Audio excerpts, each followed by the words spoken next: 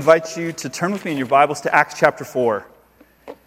Acts chapter 4. And I know we were a little front-loaded today, so we'll cut some things at the back. So if you're looking at your watch, stop looking at your watch. We're going to be just fine. Acts chapter 4.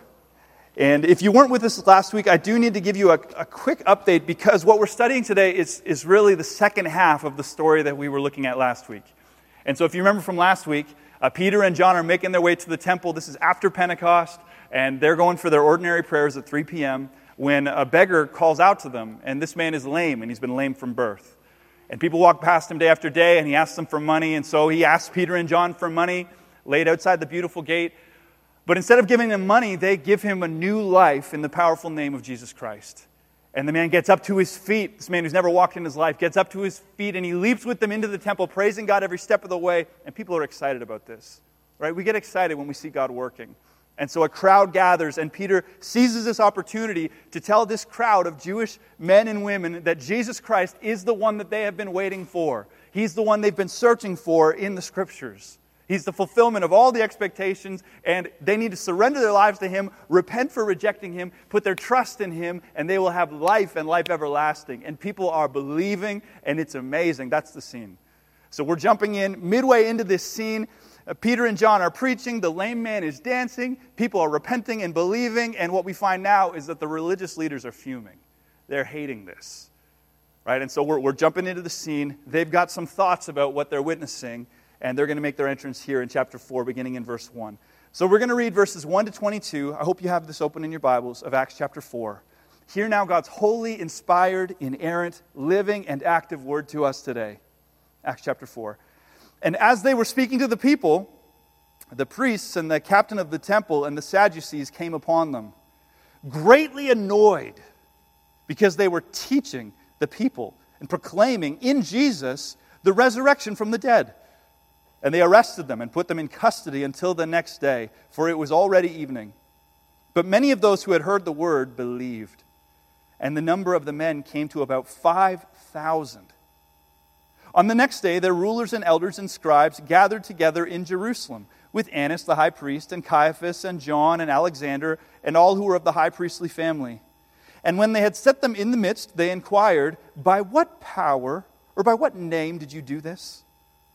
Then Peter, filled with the Holy Spirit, said to them, "Rulers of the people and elders, if we're being examined today concerning a good deed done to a crippled man, by what means this man has been healed, let it be known to all of you and to all the people of Israel that by the name of Jesus Christ of Nazareth, whom you crucified, whom God raised from the dead, by Him this man is standing before you well. This Jesus is the stone that was rejected by you, the builders, which has become the cornerstone.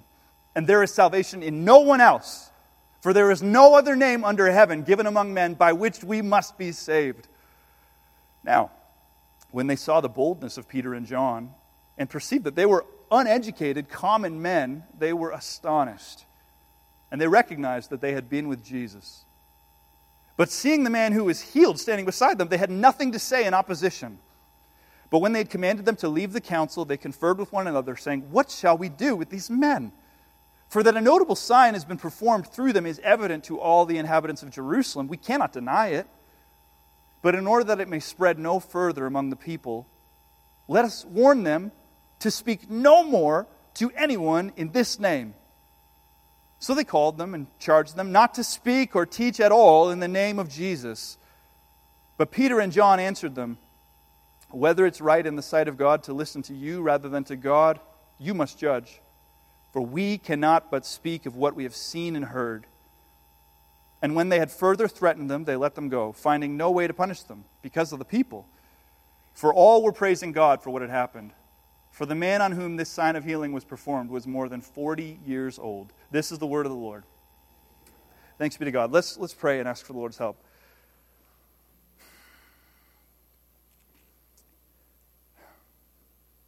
Heavenly Father, we want to acknowledge today that we're just men and women. Lord, we see through a glass dimly.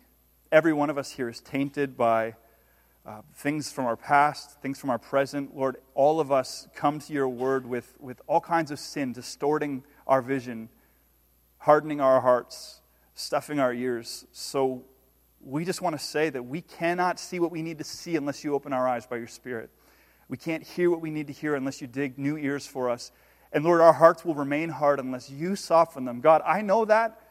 Lord, we know that as a people. And so we just want to plead with you before we go a step further that in the name of Jesus, would your Spirit soften hearts, open eyes, and dig ears for us today, that we would see what we should see. God, bless the reading of your word and the preaching of your word. And Lord, would you help me now as I try to share what I see here and what you've placed here. God, press it into the hearts of your people, I pray in Jesus' name. And everyone said, amen. So, we've got some angry rulers. And there's a lot that we could say about this passage. We've got 22 verses we're covering. But I want to zoom in on one theme in particular for our time this morning.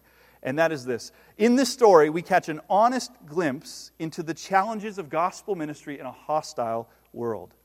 So that's going to be our focus. Gospel ministry in a hostile world. This is a very honest portrait of that. And that's very helpful for us because we have been called to do gospel ministry in a hostile world. I want to make sure that we know that, because a lot of the times, I know for myself, and I would suspect for many of you, we can fall into seasons where we begin to believe this notion that evangelism and disciple making and all of that hard stuff where you open your mouth and talk about Jesus, that's for other people. But that's not for me. God's called me just to do my little thing here, quietly, silently, safely. We often fall into that trap. And if you're living in that world and believing that, then this is going to feel like a tremendous waste of time. And you'd be right. It would be a tremendous waste of time. If all we're doing right now is listening to this story so that we can, learn some new things about Peter and John, do a little better in family Bible trivia night next week, write a couple notes in our study Bible. If that's all we're here for, then this is a tremendous waste of time. There's pumpkin pie waiting for us, right? No, we come to the text, as Christians, we come to the text so as to be changed. And here we catch a portrait of doing gospel ministry in a hostile world. The assignment that each and every one of us has been called to. As Jason read from the text, we are ambassadors for Christ. That's our calling. We are disciple makers. If you're here and you're a Christian, this is us.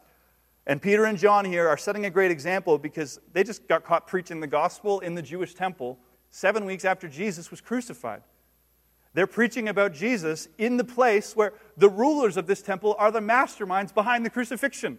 There is literally not a more dangerous place on the planet at the time that they preach this sermon than the temple.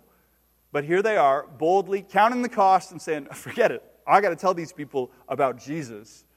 That's what we see here. So what do we learn from this example? How do we study this so as to be changed?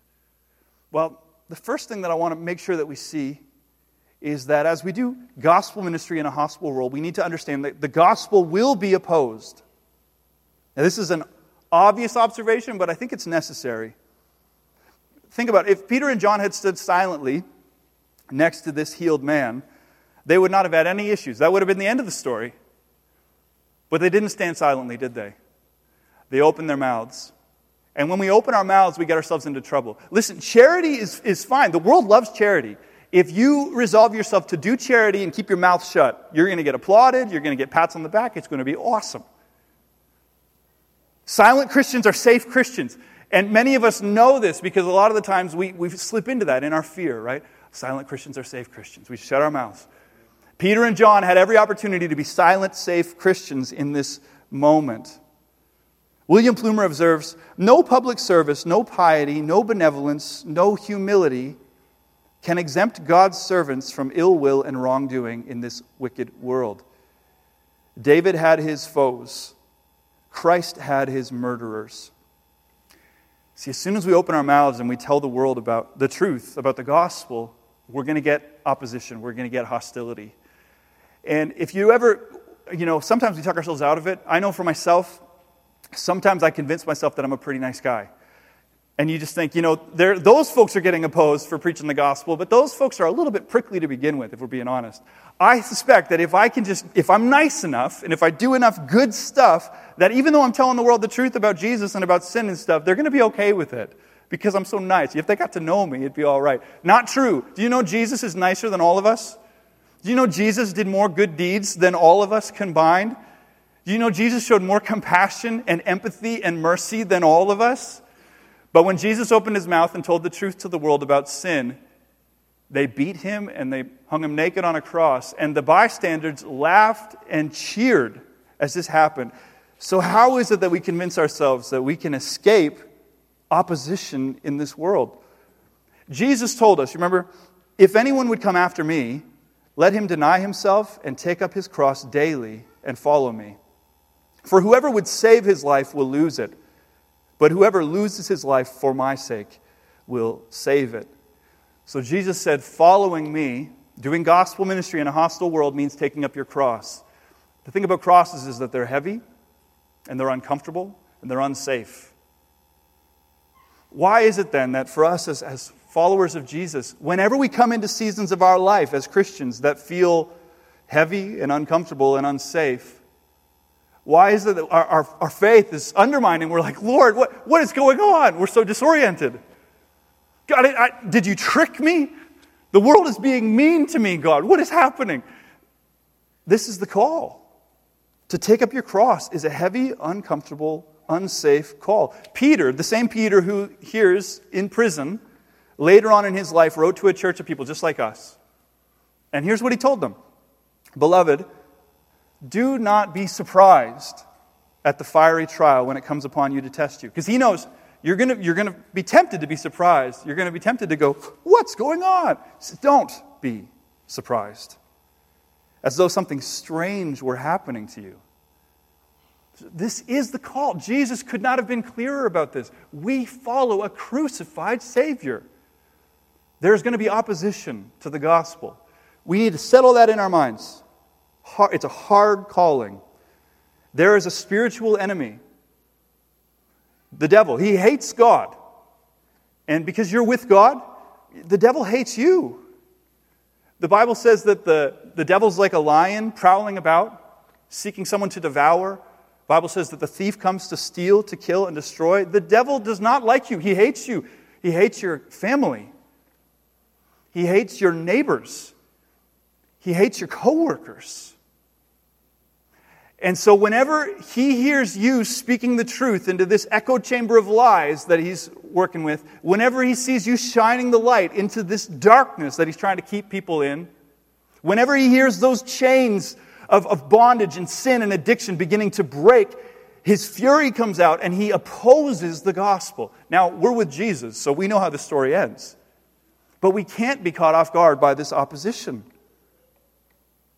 What we see in this story is an excellent example of honest gospel ministry. Because it's a story of victory, isn't it?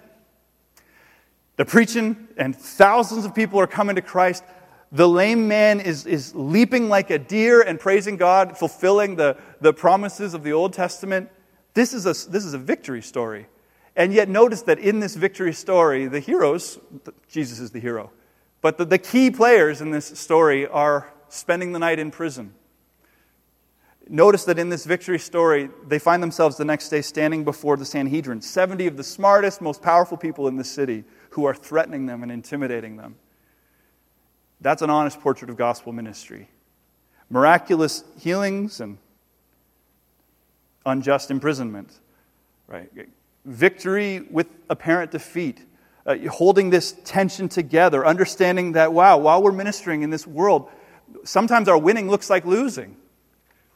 And sometimes when we're convinced we're losing, we're actually winning. It's beautiful, it's glorious, but we need to be honest with ourselves. That's what gospel ministry looks like in a hostile world. That's the first thing we see. But thankfully, we also see that the gospel will not be restrained. That's the second thing we learn in this story. So Peter and John, they're pulled out of prison and they're brought before the Sanhedrin. The Sanhedrin was made up of 70 of, again, as I mentioned, some of the smartest, the most politically powerful, the top religious dogs of the city. These are the people in Jerusalem. And they stand before them. In this group, they've got Caiaphas. Caiaphas was the mastermind behind the crucifixion of Jesus. That's intimidating. You've got the chief priest, Annas, and you've got the future chief priests, and they're all named. These are the bigwigs. You got all the scribes. These are the students of the Old Testament. These are the guys who know the Bible inside and out. They're all there ready for the Inquisition. You got all the political, powerful leaders. This group's made up of a bunch of Sadducees, which in Judaism, the Sadducees were the section of Judaism that were particularly pragmatic and political. These were people who were educated and rational and enlightened. They denied the resurrection. They denied the miraculous. And so this is that group within Judaism. And they're looking at Peter and John, and they've got this man who's been healed. And remember what the text says, how it describes their view of this? It says they're greatly annoyed. Which is something, eh? Peter and John with a healed man. And this group looks in, and it's just so terribly annoying. Like, I thought we dealt with it. Didn't we killed Jesus 7 weeks ago, didn't we? Like, why are we having to deal with this? Why is there an uproar in the temple again? As Martin Lloyd-Jones notes, the gospel is annoying to the natural man. It makes him hate it because it proposes a way to him that seems to him to be utterly contemptible and ridiculous. And isn't that true if you've ever shared the gospel? Oh, God became a man. A sacrifice to atone for my sins. How terribly annoying. Enough with your fairy tales. That's the response of the world. As an aside, isn't it interesting that the devil always works with the same playbook? And one of his go-to plays is intellectual intimidation.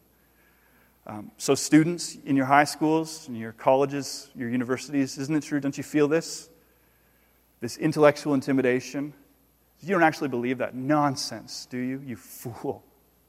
This is the go-to move. It's the same thing that's happening here with the Sanhedrin. All of these intelligent, well-studied men, these rational men, these miracle-denying men looking at these guys and saying, you fools. You believe this? You're going to keep proclaiming this? That's one of the devil's go-to moves. You know why he goes to it? Because it works. It really is something, isn't it, when your classmates are looking at you and they're asking you questions and saying, this is, honestly, you read the Bible, you believe this?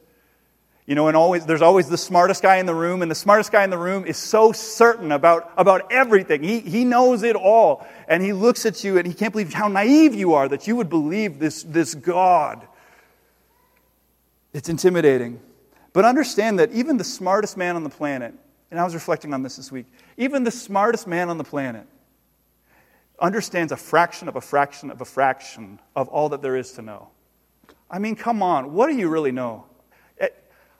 I've rarely been the smartest man in the room. Maybe I can count on one hand the number of times I've been the smartest man in the room when I volunteered in the nursery. But there's something about it, you know, this prideful idea that, I know everything. You know nothing. Think about all the things you could know in the world. Algebra, arithmetics, and geometry, and geography, and theology, and languages. And do you know anything about any? You know like a sliver of a sliver of a sliver, and yet you would, with your pride and your pomp and your arrogance, you would say, I can't believe you believe that nonsense. No, that's a go-to move from the world, this intimidation, and we just need to say, no, I'm not going to be intimidated by you. I'm not intimidated by this. I trust Jesus, not you. I trust His certainty, not yours. You know why? Because He rose from the dead, and I don't think you will. I trust Him. And so when that comes, you just remember the devil's up to his old tricks, and you remember this story. Remember Peter and John standing before this group of powerful men, and they're looking at Peter and John saying, look at these guys, these commoners, these uneducated men. They haven't studied the Scriptures like we have. Let's put them through the ringer, boys. So they called them and charged them, this is verse 18, charged them not to speak or teach at all in the name of Jesus. But Peter and John answered them, whether it's right in the sight of God to listen to you rather than to God, you must judge. For we cannot but speak of what we have seen and heard. See, people who have seen the gospel, people who have walked with Jesus, that was the takeaway from the Sanhedrin, remember? They walked away from these guys and they said, wow, you know, they're not educated men. These are common men, but I think they've been with Jesus. It's like we've heard this kind of boldness, this kind of power before when Jesus stood before us, and these men sound an awful lot like Him. They've been with Jesus. They wouldn't have it. They won't be restrained. The gospel won't be restrained. Now, there's been a lot of talk over the last 2 years about when it is that Christians need to say no. When it is that Christians need to stand up to the authorities that speak to them and say, no, You've gone too far. Unfortunately, there's been all kinds of rupture and divide. Even within this room, we could find people who represent different sides of the spectrum. We didn't handle that as well as we could have. We're still trying to rebuild relationships on the other side. But can I say, I'm thankful for this, that no matter where you landed on that spectrum, we all agree that this is a line that none of us will cross. As followers of Jesus Christ, that the arguments over the last 2 years was like, well, what about here? And what about here? And people had different answers. But this is a line that every single one of us agrees we will not cross. When the world says you don't get to talk about Jesus anymore, we say no.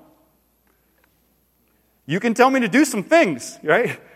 You can put some restrictions on me. They just spent the night in prison. Sure, throw me in prison. That wasn't just, but I'll do it. Bring me before the group and try to intimidate me. Okay, but you can't tell me not to speak about Jesus. I can't follow that order because I can't listen to you when God has given me this instruction. They did this. At great cost to their lives, they did this. As we walk through Acts, we're going to see that this prison thing is going to come up a lot. People are going to get stoned to death. People are going to get beaten. People are going to get left for dead. Some of them will die. It's going to be intimidating, frightening, costly. Nevertheless, the church will continue to advance because the gospel will not be restrained. And if and when that day comes for us as a people, I know that we will rise to the challenge. I am sure of it. And it's not because of anything I see in me. I'm frightened by what I see in me. It's not because of what I see in you, that confidence. No, I'm confident of this because of what Jesus promised us. And that leads us to the third lesson we find in this example. The gospel is fueled by the Holy Spirit. Therefore, I have great confidence, no matter what comes our way. During Jesus' earthly ministry, while the disciples were still riding with their spiritual training wheels, while they were making all kinds of mistakes and blunders, while they were fearful men, Jesus gave them a warning and a promise.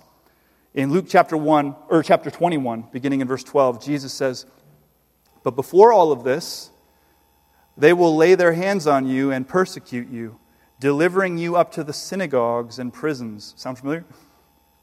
"And you will be brought before kings and governors for my name's sake. This will be your opportunity to bear witness." Pause there. The disciples at this stage in the story are not loving this lesson, right? These are fearful men who just can't seem to wrap their head around it. And Jesus says, you're going to be standing before kings. But this is a great opportunity for you to bear witness. And they're thinking, no, it's not, Jesus. Are you kidding? Have you seen us? But he goes on to say, "Settle it therefore in your minds, not to meditate beforehand how to answer. For I will give you a mouth and wisdom, which none of your adversaries will be able to withstand or contradict." So Jesus says, I'm going to die, and you're going to stand trial, but you don't need to be afraid, because I'm going to speak through you. I'm going to help you every step of the way. I'm going to give you my Spirit, and He is going to animate you, and nothing's going to stop you. So you don't need to be afraid. Which is exactly what we see in this story. Look at verses 7 to 8 again. "And when they had set them in their midst," the Sanhedrin, when they'd set them in their midst, they inquired, "By what power or by what name did you do this?" Then Peter, he gets ready to speak, but what happens? Then Peter, filled with the Holy Spirit, said, and he came in with boldness and confidence and courage and power, "If we are in Christ, if we are His church, indwelt by His Spirit, then He will not leave us without a mouth." Praise God for that. He won't leave us without a mouth. It's frightening. It's intimidating. I don't know what I'll say. And all night you're thinking about what you'll say. Don't worry. He won't leave you without a mouth. If our ability to witness, if our ability to stand up when the trials come and the persecution comes, if that is dependent upon our intelligence, our IQ, then we are in trouble. I am in trouble. But praise God, it's not. The gospel's not empowered by your intelligence, nor is it empowered by your courage.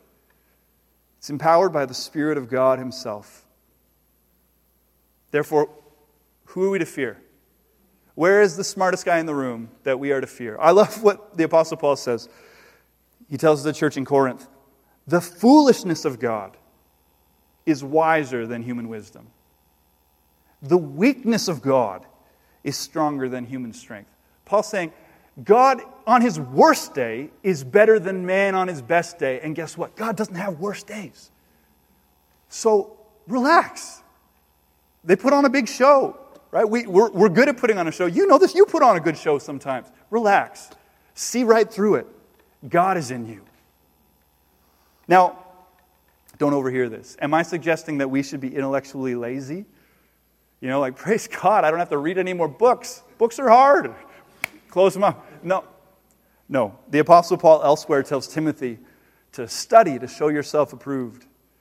A good workman who need not be ashamed. We should do our homework. Peter himself tells us when he writes the letter to the church, he says, prepare yourself to give a defense for the hope that you have.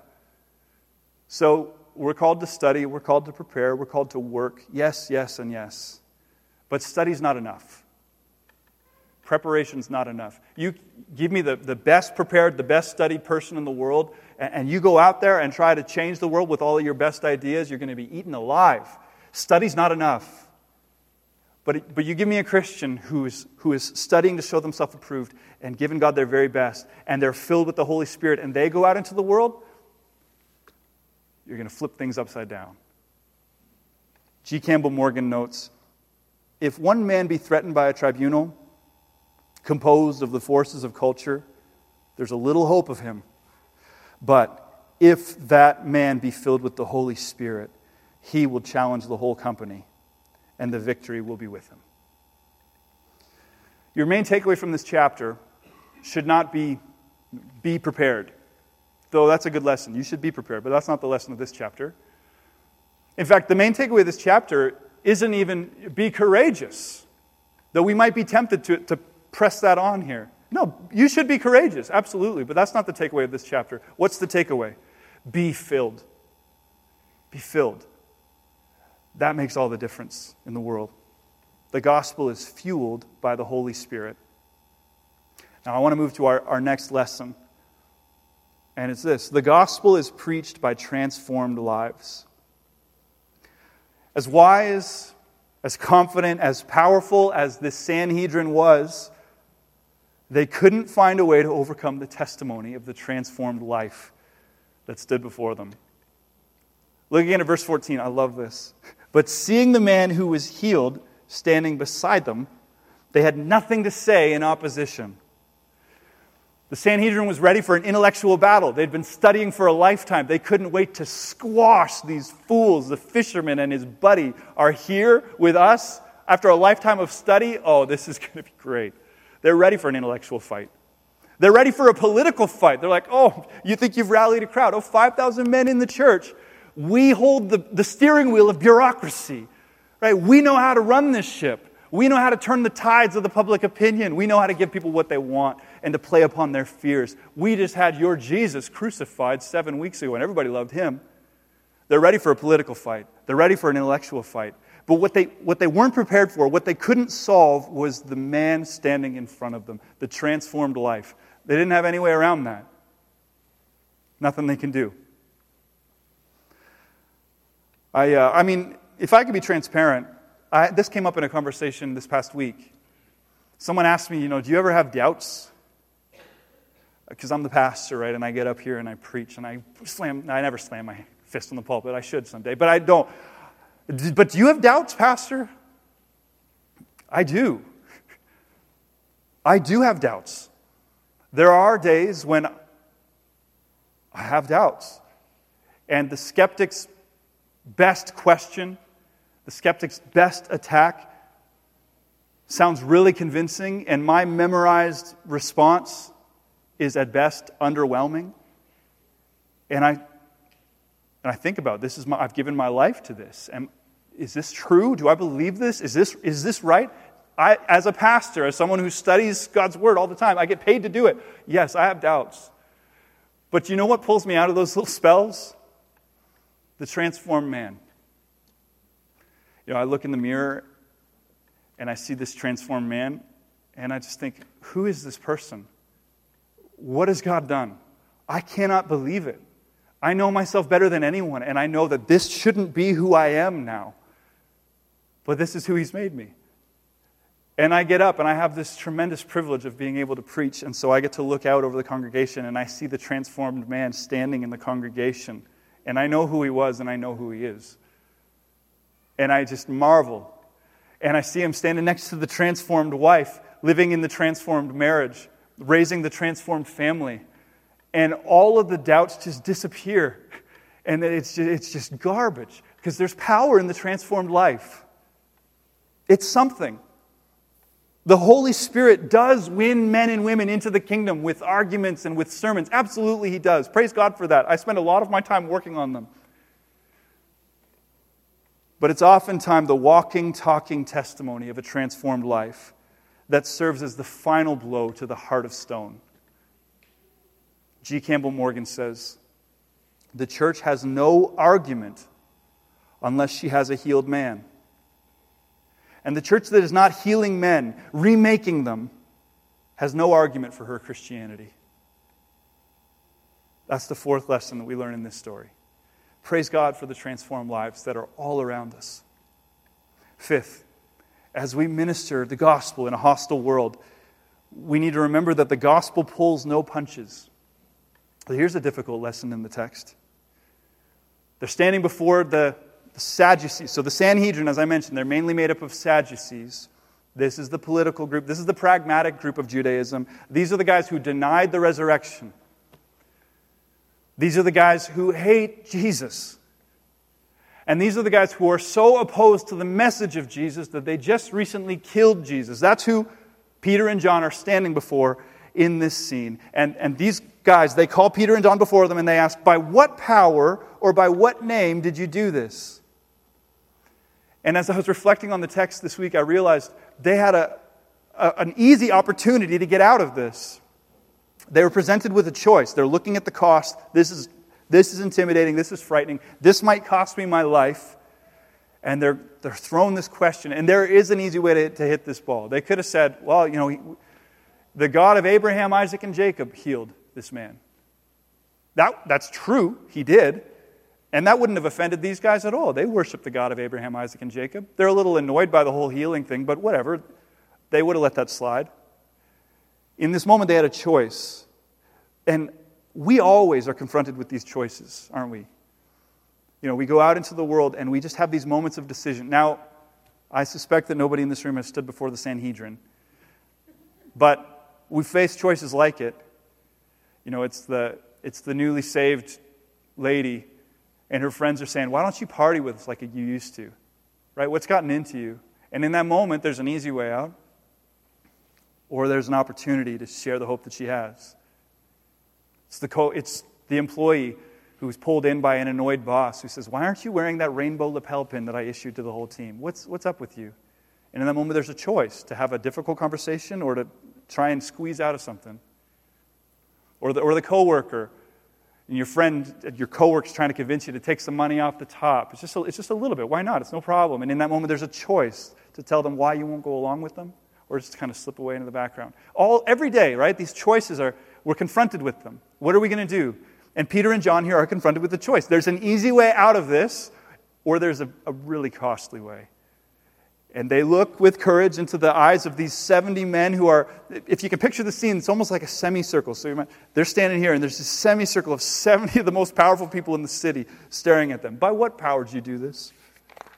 They look at them in the eyes and they say, "Let it be known to all of you and to all the people of Israel that by the name of Jesus Christ of Nazareth, whom you crucified, whom God raised from the dead, by him this man is standing before you well." That's a bold move. They're saying, "Hey, you want to know how this happened? It was Jesus." You remember Jesus? Remember when you tried to kill Jesus? You remember Jesus? Remember how you denied the resurrection, but then Jesus rose again from the dead? It was him.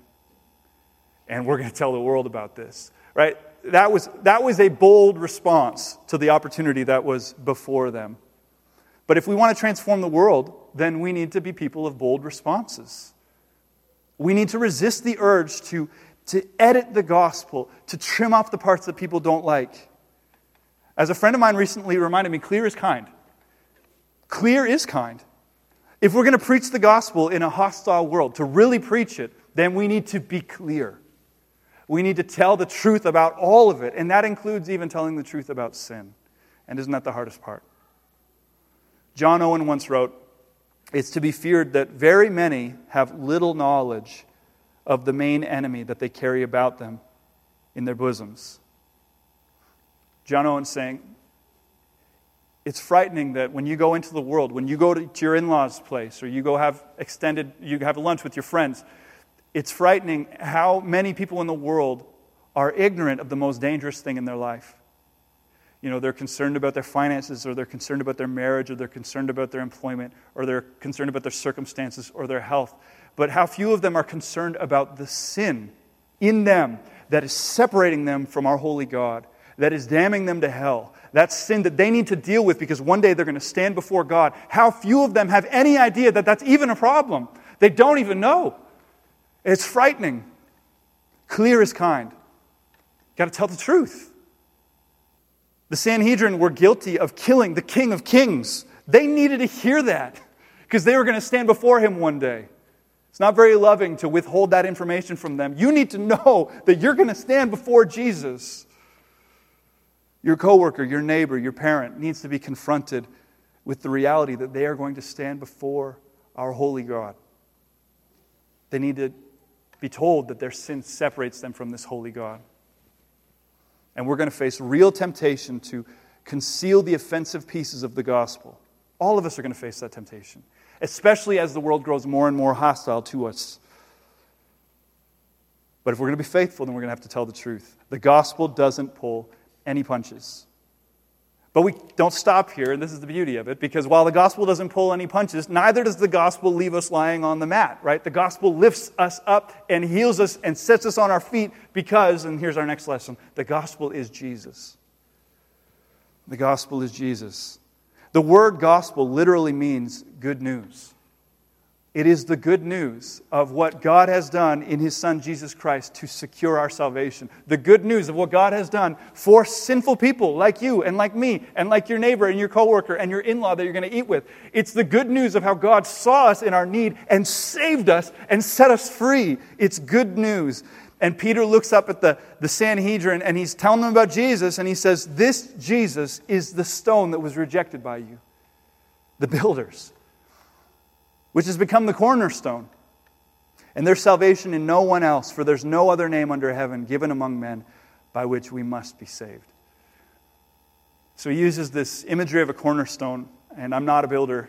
I can't even build Legos, so bear with me. But the cornerstone was in the corner, presumably. And the cornerstone, it would set the site for the building. This is the first stone. And so then from here, this is where we're going to build the building. And it sets the trajectory for the way we're going to build the building, the direction. But this piece right here, this piece matters. And here he's alluding to Psalm 118. Psalm 118 was a psalm that all of these leaders would have memorized when they were children. So Peter's not just jumping into some random building imagery. He's jumping into imagery that's from the Old Testament.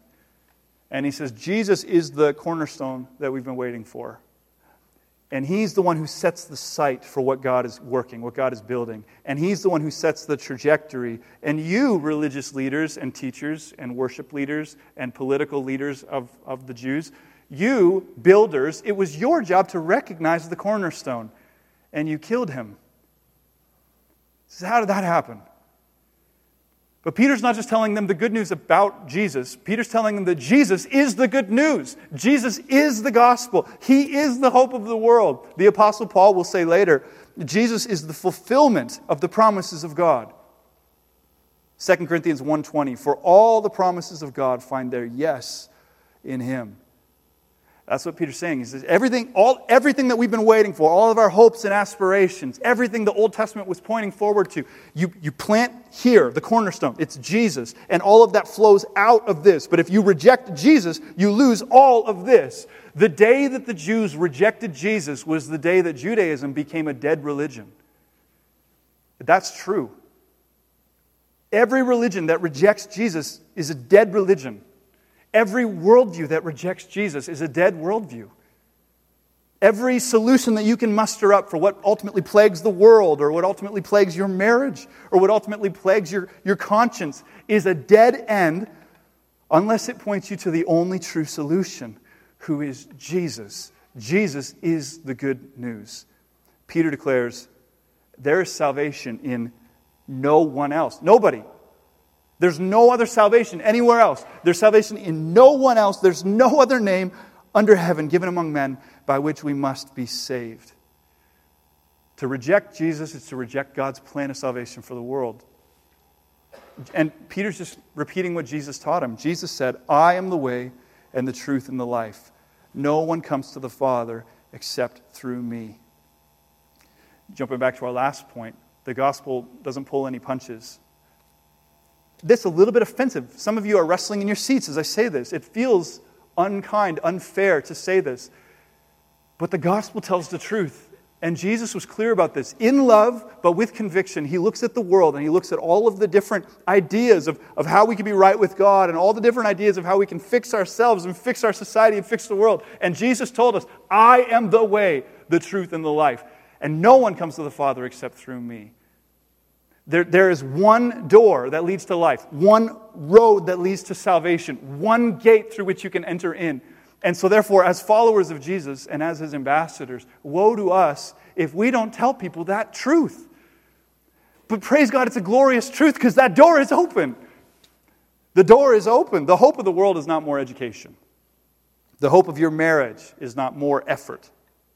The hope of your addiction is not more discipline. What you ultimately need is not a new set of circumstances or a new lease on life or a new spouse to help you to reach your potential.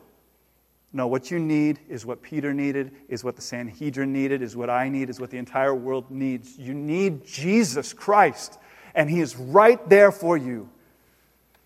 As Martin Lloyd-Jones summarizes it, what the New Testament tells you to do always, in the first instance, is to forget yourself altogether. To forget all your problems, your temptations, your difficulties, everything else. To forget yourself and look at the Lord Jesus Christ. Sometimes we find ourselves in a very deep, dark pit. And to get out of this pit is going to be complicated. You know, I was blessed just listening to our brother Jason just sharing that testimony. Sometimes when you're in the bottom of the pit, if I've got to get out of this pit by myself, humanly speaking, better just make my bed in the pit. There's no climbing out of this. My circumstances are too bleak. My marriage is too broken. I've lost it all. I can't get out of this. I've tried and failed. I'm deeper down than when I was last time when I tried. But as Martin Lloyd-Jones says, and as God's Word says, stop looking at yourself and stop looking at your circumstances. Here's step one. Look at Jesus. He's the good news. And when you see him and you behold him, he gives you all that you need.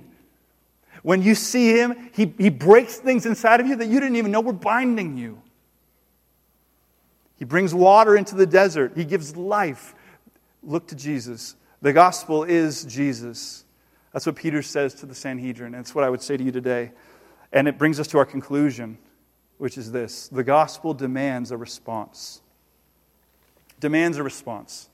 There are lots of things that you could say in the world that, people are left that you could be indifferent about, right? I could come up here and say, the Toronto Blue Jays are going to have a great year next year. And you could say, maybe, maybe not. Who cares? It really doesn't matter. There's all kinds of news that you're going to hear on any given day that you can and should be indifferent about. In fact, we ought to be indifferent about more things than we are. We fight less on the internet, right? Lots of things to be indifferent about. But this is a message that demands a response. There's one way to be right with God. There is a heaven, there is a hell. There's one way into heaven. And it's through Jesus Christ. So you need to decide, do you think that's garbage? Do you reject Jesus? Or is this the truth? Because if it's the truth, it changes everything. The religious leaders rejected him. They said garbage. Too smart for this. Too educated for this. Nice try. Miracles, resurrection. Bleh. Get your healed man out of here. That's annoying. I don't want to see it any longer. They flogged him and they taunted him and they beat him and they hung him on a tree. Little did they know that in their rejection, they were actually furthering the plan of God. That as they beat him, as they mocked him, as they scorned him, what was happening was that Jesus was bearing in his flesh everything that our sin deserves. He was bearing in himself the sin of the world. And as they crucified him, and as he breathed his last, as he said, "It is finished," God's plan to set sinners free, sinners like the Sanhedrin, sinners like you and me, God's plan was being accomplished in that moment. He suffered a death he didn't deserve. He paid a debt he didn't owe. So whose death did he die and whose debt did he pay? It was yours. Your death, your debt. So that if you place your trust in him, he will take your sin and he will remove it from you as far as the east is from the west. He will pay for it in the cross and it will be gone. But if you reject him, then there is no answer for your sin because you're carrying it with you. No one comes to the Father except through Jesus. So if you reject Jesus, then that means when you stand before God and you need a way of salvation, there will be none because Jesus is the way of salvation. And you rejected him,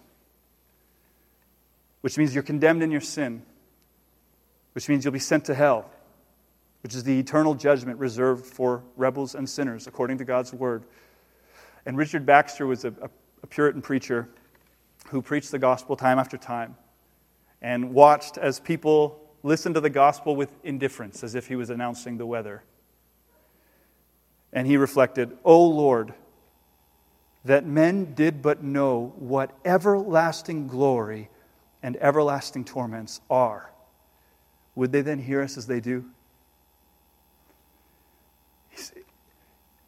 If we could just, for 1 second, stop thinking about the pumpkin pie in the baseball game and realize that we are eternal souls and that there is an eternal heaven and that there is an eternal hell and that there is a holy God that we're going to stand before, would we listen?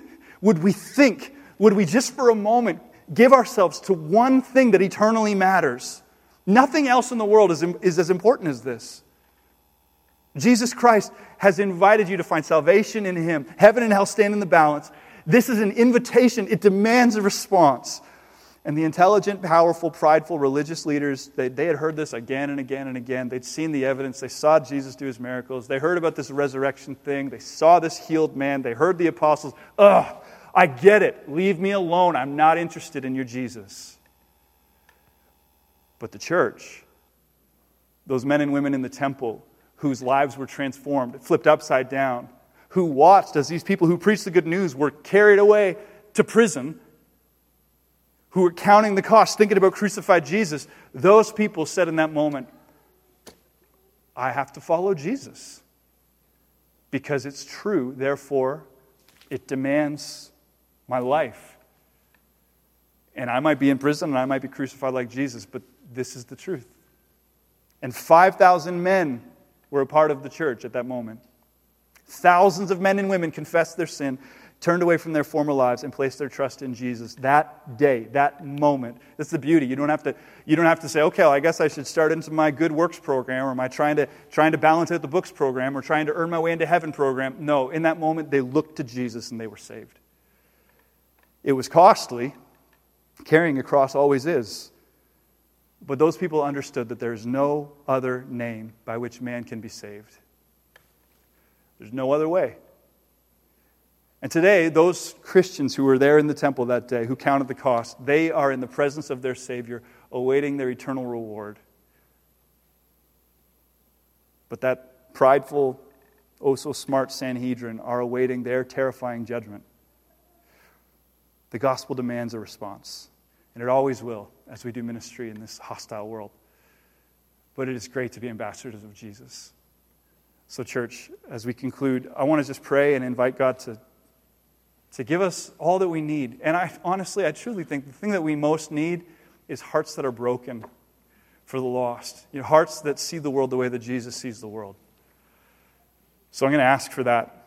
And if you're here and you're feeling the gospel, the Holy Spirit is calling you to a place of response, and you want to put your trust in Jesus, then don't let anything get in your way. You do that right now. You put your trust in Jesus. You talk to the person beside you, in front of you, behind you. Tell them after the service, I'm following Jesus. What's next? We'd love to pray with you. But let's pray together.